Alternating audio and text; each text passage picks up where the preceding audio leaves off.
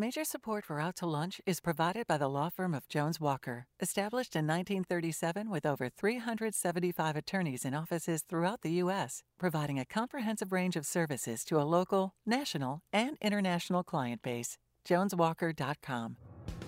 From Tsunami Sushi in downtown Lafayette, we're out to lunch with Christian Mader, editor and publisher of The Current. It's business, Acadiana style. Welcome to Out to Lunch. I'm Christian Mader. What does it mean to invest in a community? Big economic development projects are usually sold that way, and if you're cynical like I am, it can sound a lot like hot air. If a big company puts a new factory in your town, it might bring jobs, but the investment really is for the company and its shareholders. It's not a bad thing. That's capitalism. But community investment has been the purview of philanthropy for a long time. The dawn of big philanthropy was tied to robber barons. Names like Carnegie and Rockefeller are synonymous with both greed and generosity, but more and more communities are investing in themselves, pooling contributions from donors, big and small, into community foundations. Today, there are more than 900 community foundations operating in the U.S., pumping billions of dollars each year into their communities. The third largest community foundation in Louisiana is housed in Lafayette, and that's Community Foundation of Acadiana. And in 2022, the foundation made over $16 million in gifts to causes in its 8-parish region. The foundation was started in 2000, and my guest, Missy Bienvenue Andrade, is CFA's second ever director. She took the helm in 2022. She started her professional life as a pharmaceutical rep, moving into community work with a job at One Acadiana, the regional chamber of commerce. And she moved into nonprofits with jobs at the Boys and Girls Club, becoming the chief impact officer for the Boys and Girls Club of Louisiana in 2021. Missy grew up in Lafayette and spent 10 years as a dance choreographer. Missy Andrade, welcome to Out to Lunch. Thanks so much. Happy to be here. Yeah. Community Foundation of Southwest Louisiana, which covers Metro Lake Charles, was founded in 2008, and it's helmed by my next guest, Sarah McLeod Judson. The foundation has become an important part of recovery efforts in the aftermath of Hurricanes Laura and Delta, both as a channel for local dollars and for national philanthropy. David Philo, Yahoo's co-founder, gifted $2.5 million to the foundation to help rebuild Lake Charles. That money is the cornerstone of a 50-year master plan. Sarah is a Lake Charles native and spent time working in public relations before moving into the nonprofit space. She's been the director of the Community Foundation of Southwest Louisiana since 2013. Sarah Judson, welcome to Out to Lunch. Thank you. Glad to be here. So, Missy, CFA gave out $16 million in 2022, but I got to say, I'm not really sure I knew that. That's a big investment. So, how is it that something like that flies under the radar? Well, I guess it depends on what radar you're talking about. Because Sure. For us, that $16 million, that's really donor-directed dollars that are leaving the Community Foundation. So as you will probably learn in this conversation, community foundations are built on the funds that they house. For the case of the Community Foundation of Acadiana, almost 50% of our funds are donor-advised funds, which is sort of like a charitable savings account. Someone houses their charitable dollars at CFA, and then they direct grants throughout the year to causes that they care about or opportunities that come their way. It is not insignificant, and I do think there's many people in and around Acadiana that have no idea that that's the kind of money leaving the Community Foundation and going into the nonprofit sector and helping to support other programs and services. For us as an organization, we have a big opportunity, of course, to continue responding to the needs of our donors and assisting them with their philanthropy. But we are also at a juncture in our organization's history where we want to dive a little bit deeper to understand what is motivating the giving of our donors and what the needs of our community broadly are, so that above and beyond donor-directed dollars, CFA can really start thinking about how we as an organization direct dollars and really think bigger about how we solve some of the quality of life issues in our community. So I actually want to hold on the concept of the donor direction versus the sort of community direction to the extent they're saying, because in Lake Charles, right, I mean, you guys are playing sort of an not outsized, but a significant role, right, in, let's use, for example, the $2.5 million from the fella who co-founded Yahoo, right? And this is kind of put into a master plan. That's not the kind of thing that Lafayette has typically done. I mean, Sarah, does that kind of donation, when it finds its way in a Community Foundation of Southwest Louisiana, is that something that then becomes your responsibility to figure out how to direct, or is David Philo saying, no, I want you to spend it on a master plan? Yeah, great question. And it really can work both ways. And that's part of what I know that Missy and I both want more people and companies to understand, is that a community foundation can be really nimble and respond to what one donor, whether it's a family or a nonprofit group or a group of people that have a similar interest in a cause they want to support, or it's something that comes your way from somebody like David and Angela Philo post-hurricane. Really quickly after Hurricane Laura, their foundation manager reached out to me and said, we would like to make a significant gift. They didn't know exactly what it would be yet, but they wanted to talk about how could they have the community foundation steward their contribution to build a more thriving and sustainable Southwest Louisiana. So they didn't direct it as a master plan, they directed it as, we want to have a partner that can help us make a really positive impact. So we really feel good about being a steward of their resources, and we were able to do that, bringing a team together to be our advisory committee and really getting input from a lot of folks across Calcasieu and Cameron. That's what this plan is about, as the two parishes most devastated by the storms. Yet it really has the opportunity to support the rest of Southwest Louisiana and even have good ideas that CFA might want to follow with some parts of their region. So it's really forward thinking and really reaching a lot of different places over time. Missy, I mean, it sounds like we haven't quite had that opportunity in the Lafayette market yet, where you've had maybe an outside donor, with a bequest of that size. I mean, is it because we haven't had a tragedy quite befall us like has happened in Lake Charles? Is it because we just haven't looked for that kind of stewardship? So Sarah and I, we've talked offline, obviously, connecting before this. But when you think about community foundations, there's two big components that you can look at. There is the stewardship side, really focusing on donors, focusing on helping them to set up whatever it is that they're looking to set up. And then there's also the civic leadership component, which I ask people everywhere I go, what's your definition of civic leadership? And that is always defined in many different ways.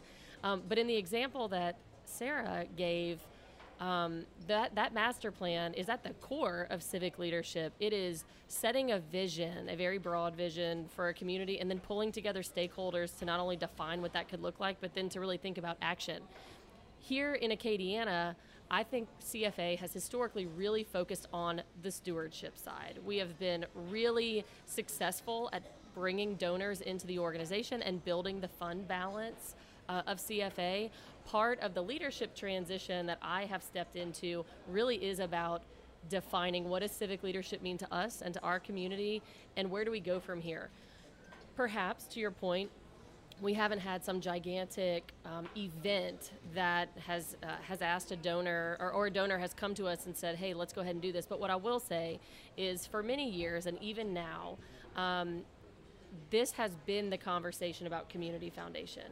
We need to be doing more. We need to step into that civic leadership role. We need to be the unbiased convener of data and information to make decisions about our community.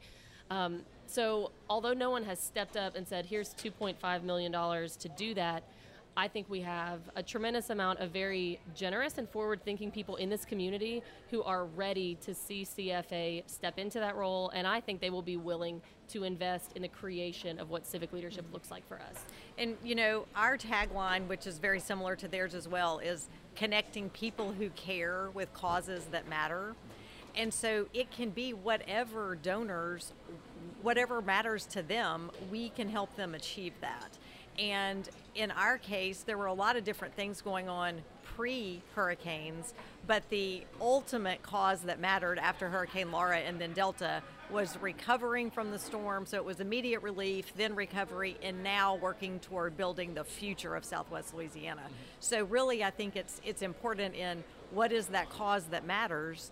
And it might be one thing to a certain group of people, and they want to partner with the community foundation to achieve it. Or it may be something that happens like us with a hurricane that then just shows you what has to be the cause that matters. So Sure. It really, there are a lot of things that can drive what a community foundation addresses, And a lot of that is by partnering with donors at all different levels. And that's another lovely part of a community foundation, is that when you're doing something like this master plan and now implementing parts of it, people can contribute at whatever they care about and whatever level is doable and meaningful for them. So there are a lot of ways for people to get involved, and I think that's been one of those misperceptions. I know it was for me before I became a part of the Community Foundation, that it's something for very wealthy people like the David Filos of the world. It is, yet there are all sorts of things that are causes that matter that lots of people can be a part of making happen. I mean, does it become tricky where, I've heard people characterize it as house money, right? Like you have, the donor advised money, you have the money that's going to be controlled by the foundation, kind of more by its staff, but like if you want to deploy it based on what's perceived to be a community priority, people might say, well, you're choosing this versus that. Your priorities may match this, segment of the population versus another. Does it get tricky then as soon as you're starting to say, like, hey, we want to make an impact beyond just sort of the hundreds or thousands of donors who have money in my foundation? Does it become tricky to sort of identify where to go in a way that builds consensus around community? I could see, I see like where your question's coming from. One thing that I'll point to, and this is coming from the foundation that hasn't necessarily kind of put a stake in the ground on some of the key things we're going to focus on, but sure. Education and youth programs, it's important in every community in Louisiana. Last year, of the 16 million that left CFA, 27% of those dollars were earmarked for education and youth programs. Mm-hmm. So even, without going through a massive strategic plan, which we will do, I can say, well, this is clearly something that our donors really care about. This is an ongoing challenge in our community, providing kids with what they need to have a good educational foundation and, path forward. Something like that, a topic like that, to me, is one that it's very hard for anyone to say, like, that's not important, that doesn't matter. And to me, my data already says, clearly, donors care about this. I do think there are certainly other pillars or, various things, initiatives that people want to support that could be a little bit trickier. Sure. Sarah may have a little bit more experience with that than I do, but as I look around at community foundations across the country, it really runs the gambit about what foundations choose to then invest in. Mm-hmm. And, one of the things that we experienced, again, because of the natural disasters, so it wasn't part of a strategic plan, sure. It was a how to respond to that. And one thing that was just incredible is the generosity of people across the country and even from other countries, of people who made contributions to the relief and recovery efforts for Southwest Louisiana. And one of those things that kind of goes to your question is our responsibility as a community foundation, as the staff leadership, as well as the volunteer board members, their responsibility of guiding those contributions. And in our hurricane relief and recovery, one of my favorite stories is that there's the week after the storm, my husband checked our P.O. box in Lake Charles. I was working with our partner, the Baton Rouge Area Foundation, so that I had, a team of support, but also, internet and air condition. And so my husband brought all the mail, giant stack of contributions in the very first week. And one of them was postmarked from the state of New York, and in it was brown paper folded over with 3 single dollar bills in it, and handwritten on the brown paper was Hurricane Laura relief. Somehow, someone found the Community Foundation Southwest Louisiana and put their money in the envelope and put a stamp on it, and it got to us within days after the storm. And so every day we think about our responsibility in stewarding the gifts, whether it was that person who sent $3 or others who were $1 million and everything in between. People cared about other people who were living through a disaster, and our responsibility continues to be stewarding those dollars. Community foundations are the boots on the ground. We know the nonprofits that work in our community day in and day out, and it's our job to get to know those who come in a case like post-hurricane and work with them and know who are credible nonprofits doing good work so that we can then move those $3 or $1 million that came from a donor and get it to the right places to get the work done. You're listening to Out to Lunch. I'm Christian Mader. I'm talking to Sarah McLeod-Judson of the Community Foundation of Southwest Louisiana and Missy Bienvenue Andrade of the Community Foundation of Acadiana.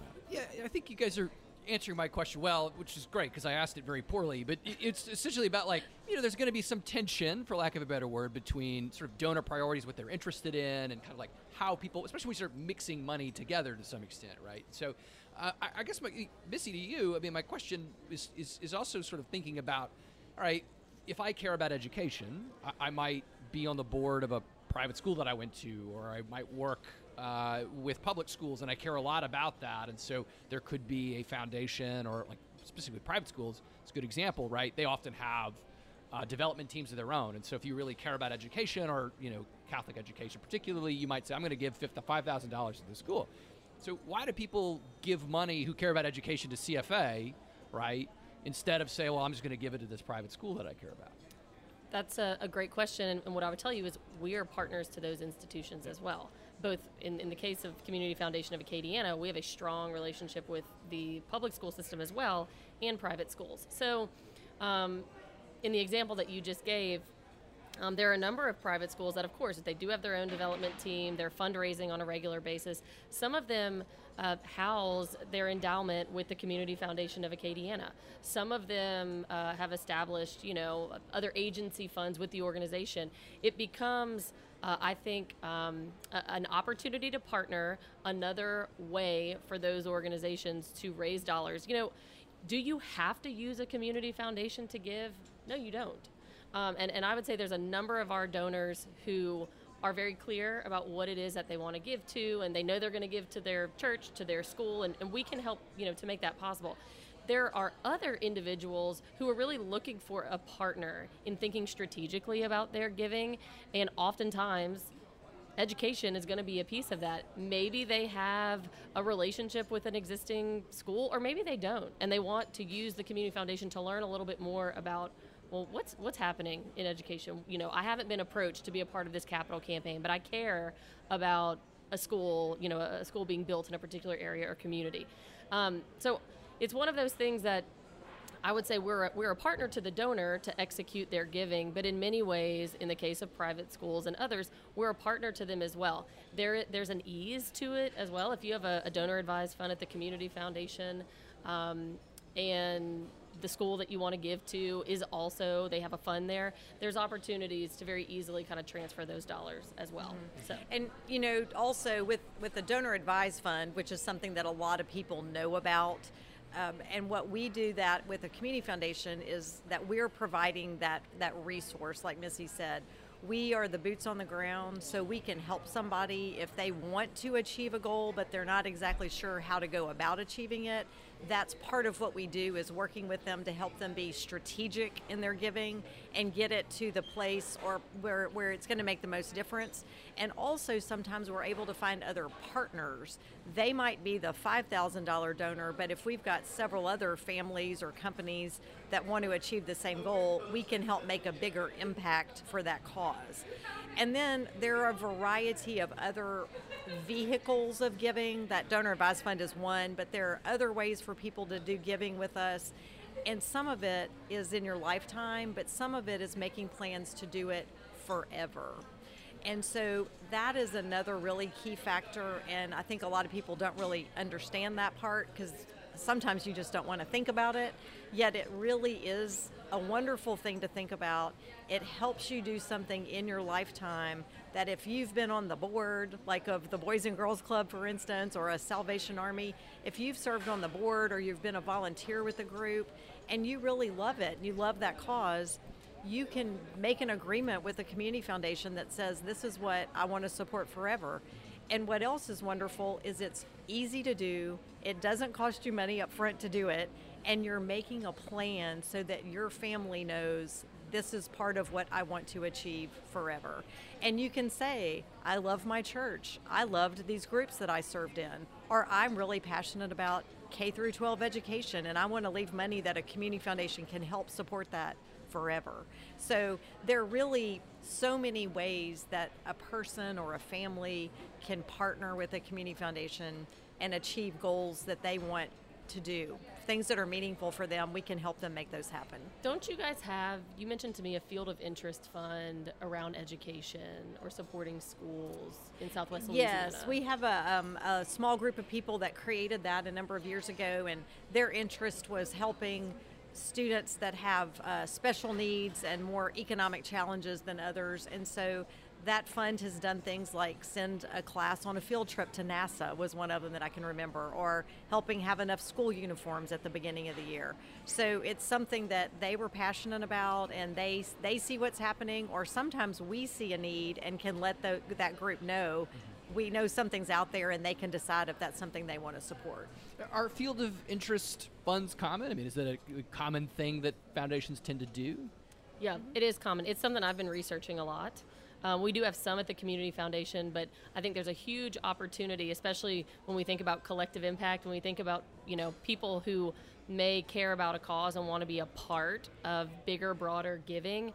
A field of interest fund provides kind of a foundation for that, where multiple people who care about education or animals or the arts or journalism, whatever it may be. It's a worthy cause. It is. I wanted to plug that. Thank you.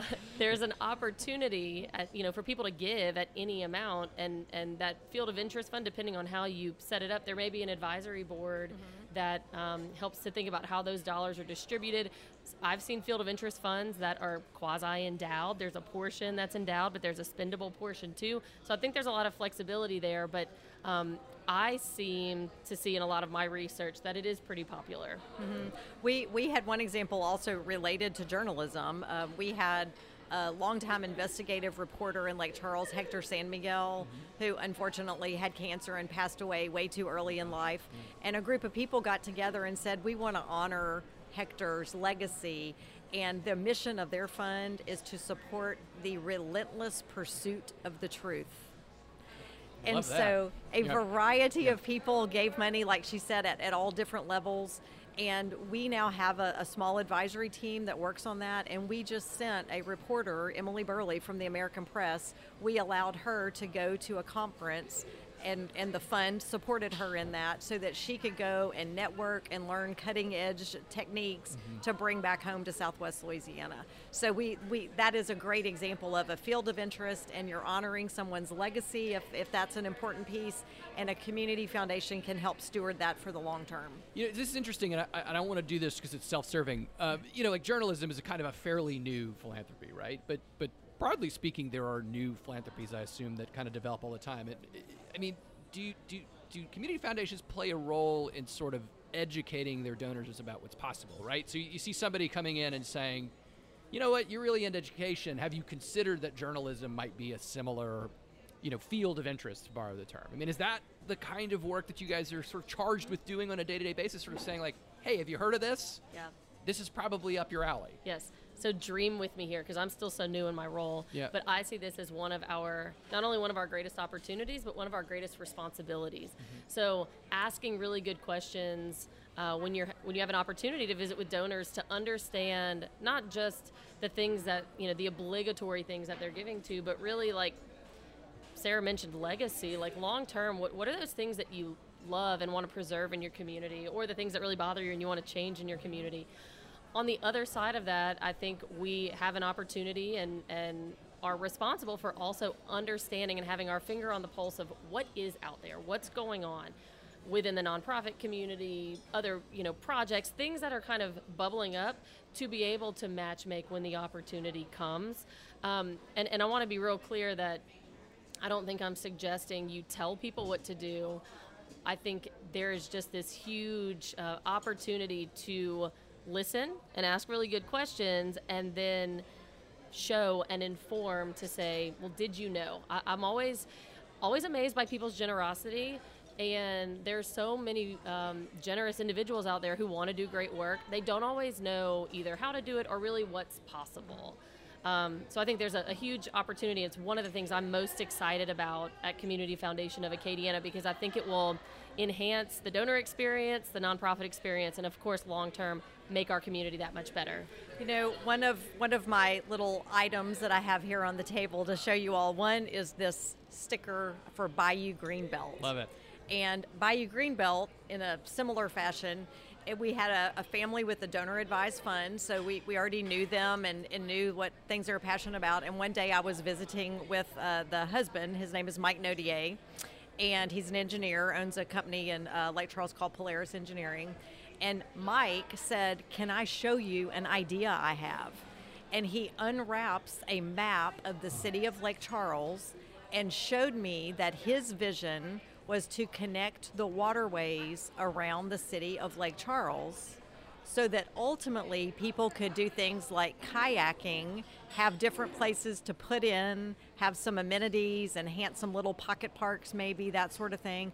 But he knew that, you know, there was a challenge to recruit people to our area, and this was pre-Hurricane Laura, and to recruit and retain top talent for things like engineering firms.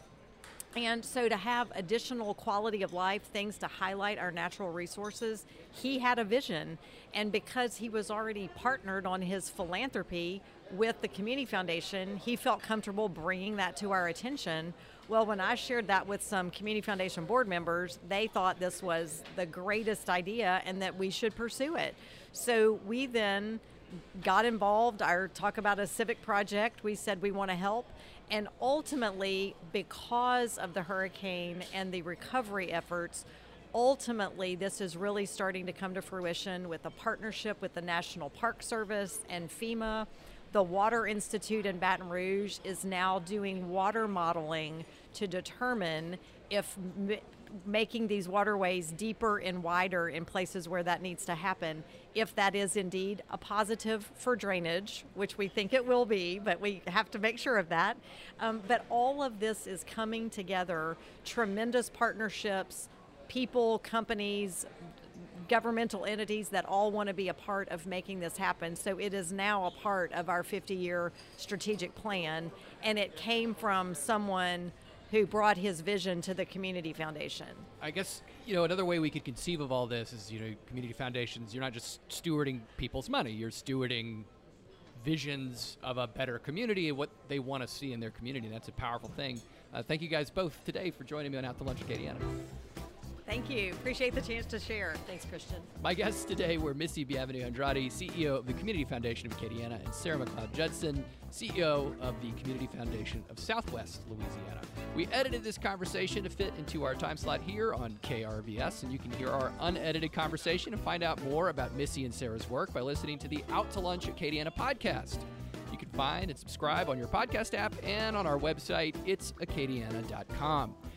If you want to know what we all look like, you can find photos from this show on itsacadiana.com and on our Out to Lunch Acadiana social media. These photos were taken by Astor Morgan. You can find more of Astor's photos on astormorgan.com. Out to Lunch Acadiana is a production of INO Broadcasting for itsacadiana.com and KRVS 88.7 FM. Producer of our show is Grant Morris. Our technical producer is Eric Merle. Associate producers are Molly Richard and Chad Terrio. Our researcher is Leah Erdialis. Today's show is engineered by Dylan Babineau, and I'm Christian Mader, editor of The Current, Lafayette's nonprofit newsroom. To get the scoop on Lafayette, head over to thecurrentla.com and sign up for our free newsletter. We'll see you here next time for more business and conversation on Out to Lunch Acadiana. See you later.